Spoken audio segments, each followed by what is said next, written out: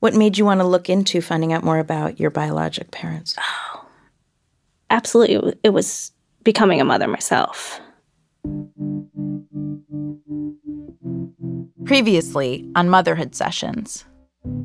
Being adopted, sometimes you feel like you're just like dropped out of the sky into a family. So just having my own biological children, it was just so amazing, to see these people and like look in my daughter's eyes and like see my eyes in hers. It really made me see the importance of knowing my history and where I come from.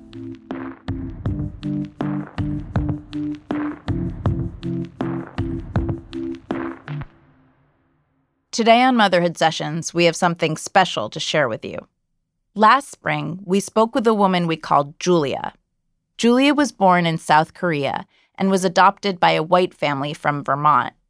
Growing up, Julia's parents never encouraged her to investigate her Korean heritage, so for a long time, she had no interest in learning more about her roots. But things changed for Julia after she gave birth to her own children.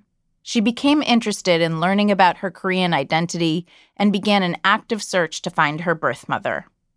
Through the adoption agency, Julia was able to get in contact with her, and they started exchanging letters through a translator. And that's where we left off. But a few months after our first conversation, Julia reached out to us with an update. She'd booked a flight to Seoul and had arranged to meet her birth mother in person. Julia wanted to document her trip, so she brought a microphone along with her. And when she got back to New York, Julia sat down with me to share what she'd recorded. She began by telling me about what she was feeling leading up to her trip. I just had no idea what it was going to be like. Yeah. And I really wanted to be open to everything and just see how I would feel. Because I've heard of different, adoptees' experiences returning to Korea, and some don't feel anything. And like there's a whole range, and some they don't feel a connection to the country and the culture. and they feel othered because of the loss of culture. And I had no idea if like when I meet her, like I'd feel like all of the answers of my life like making sense. Which is what you wished. You were hoping that it would feel that way. So it wasn't like, will she like me? It was like, will I feel nothing? Or will I feel something? Like, there's no way to know. Right. And with that question in her mind, Julia got into a taxi and headed for the airport. And then I remember, my daughter and my husband, they were all like waving goodbye. And I remember, shutting the taxi door and the taxi driver, driving away. And I just I lost it because I've been holding it in for the emotions and the nervousness of the trip, for months now. And I had no time to think about what I was doing, feeling. And so in the taxi ride, I was just sobbing so much. And the taxi driver was so nice. He was so nice. Is you any family in Korea? I'm meeting my birth mother for the first time. That is excited for you. Who told about your birth mother? I searched for her through the adoption agency. Mm-hmm. It took 2 years. Mm-hmm. 2 years of searching. Oh, that's good. And what about your dad? I don't know. You don't know? I don't know. Okay, don't worry about that anything. It should be better everything. And it's a very blessing for you. You're going to meet your mother.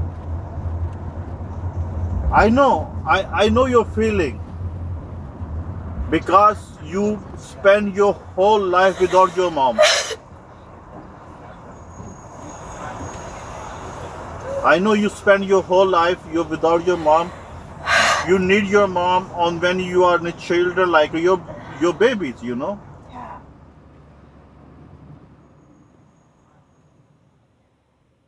It's 5:19 a.m. on August 17th. I've been up since 4. I can't believe I'm going to be meeting my birth mother today. it's just a lot of nerves, and I'm feeling really anxious about today. I'm watching a Batman movie on TV. Just trying to do something to distract myself. Yeah, it's weird being here, thinking about how, that this is the place where I was born. And I just, I really see my life, kind of as these parallel lines or these alternate universes. Yeah, it's a trip. All right, signing off.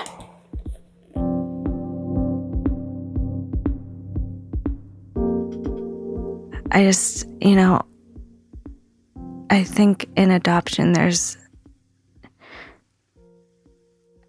people often think about the positive aspects of it. And I think the things that are lost aren't always talked about.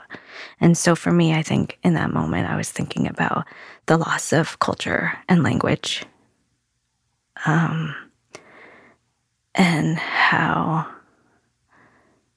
I couldn't get that back, no matter how many language classes I would take or how many cooking classes I went to.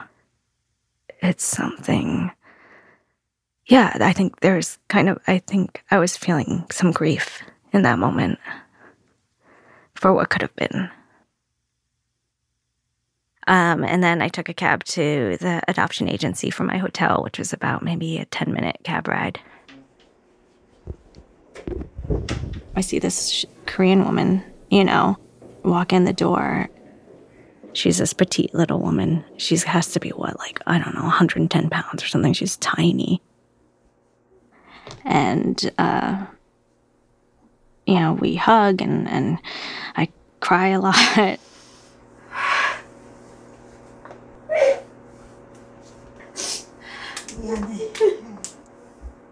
So she says, "I'm sorry."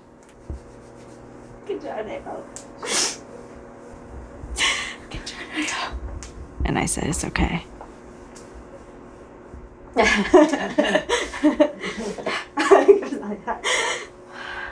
So it's like looking in a mirror. 엄마 거울 보는 것 같다고. You can see, I think, in her face the struggles that she's endured. I think that she's had a hard life. And the secrets that she's kept.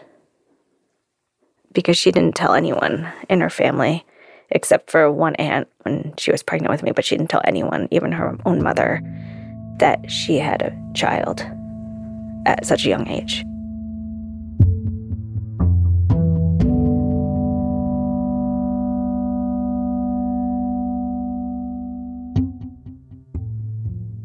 I learned a lot of truths about my story that were not on paper. I learned that my birth father was her teacher. In school? In school. An adult? An adult. Well, he was 24. And she was? And she was 16. So her aunt and her aunt's boyfriend convinced her to relinquish me. And I guess at the time, you could bring babies to police stations.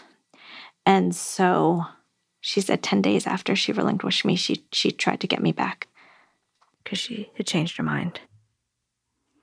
And they said it was too late. How did that learning that make you feel? It was a lot to process. That first day, I learned so much, right? It was a lot to process. I was just exhausted by the end of the day. And I was almost at the point where I didn't think I could stay there for more days. You were overwhelmed. I was so overwhelmed. Yeah. But I'm glad I learned it. And I think it was really important for me to learn it. What did it, in what way? Did it? To answer questions after living a life of not having any answers.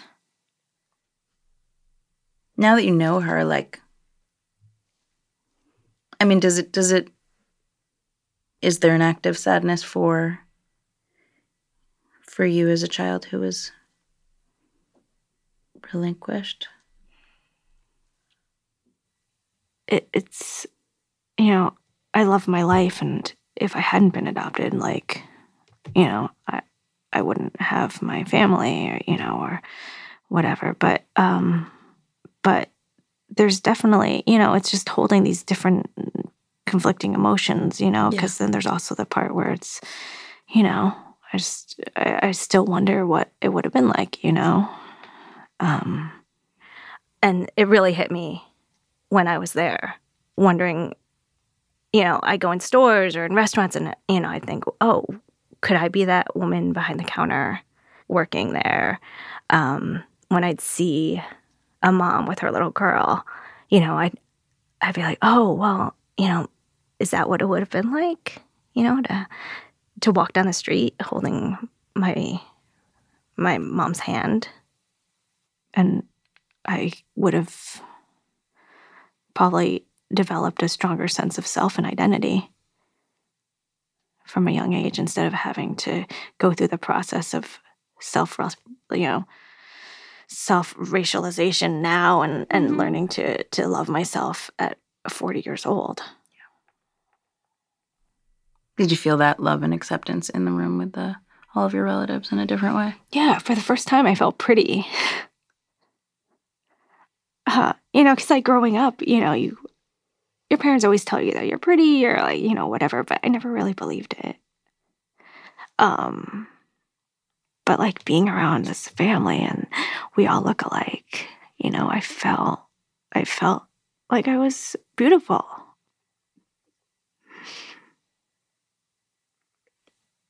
And I had never felt it that deeply before.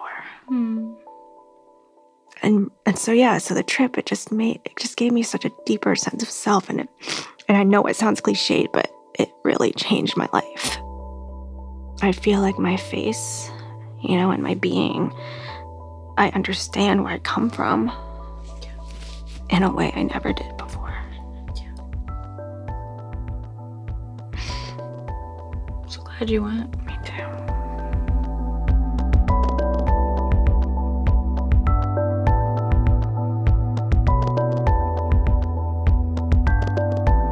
Motherhood Sessions is a production of Gimlet and Spotify. It's produced by Peter Bresnan and Kimmie Regler. Our editors are Devon Taylor and Nazanin Rafsanjani.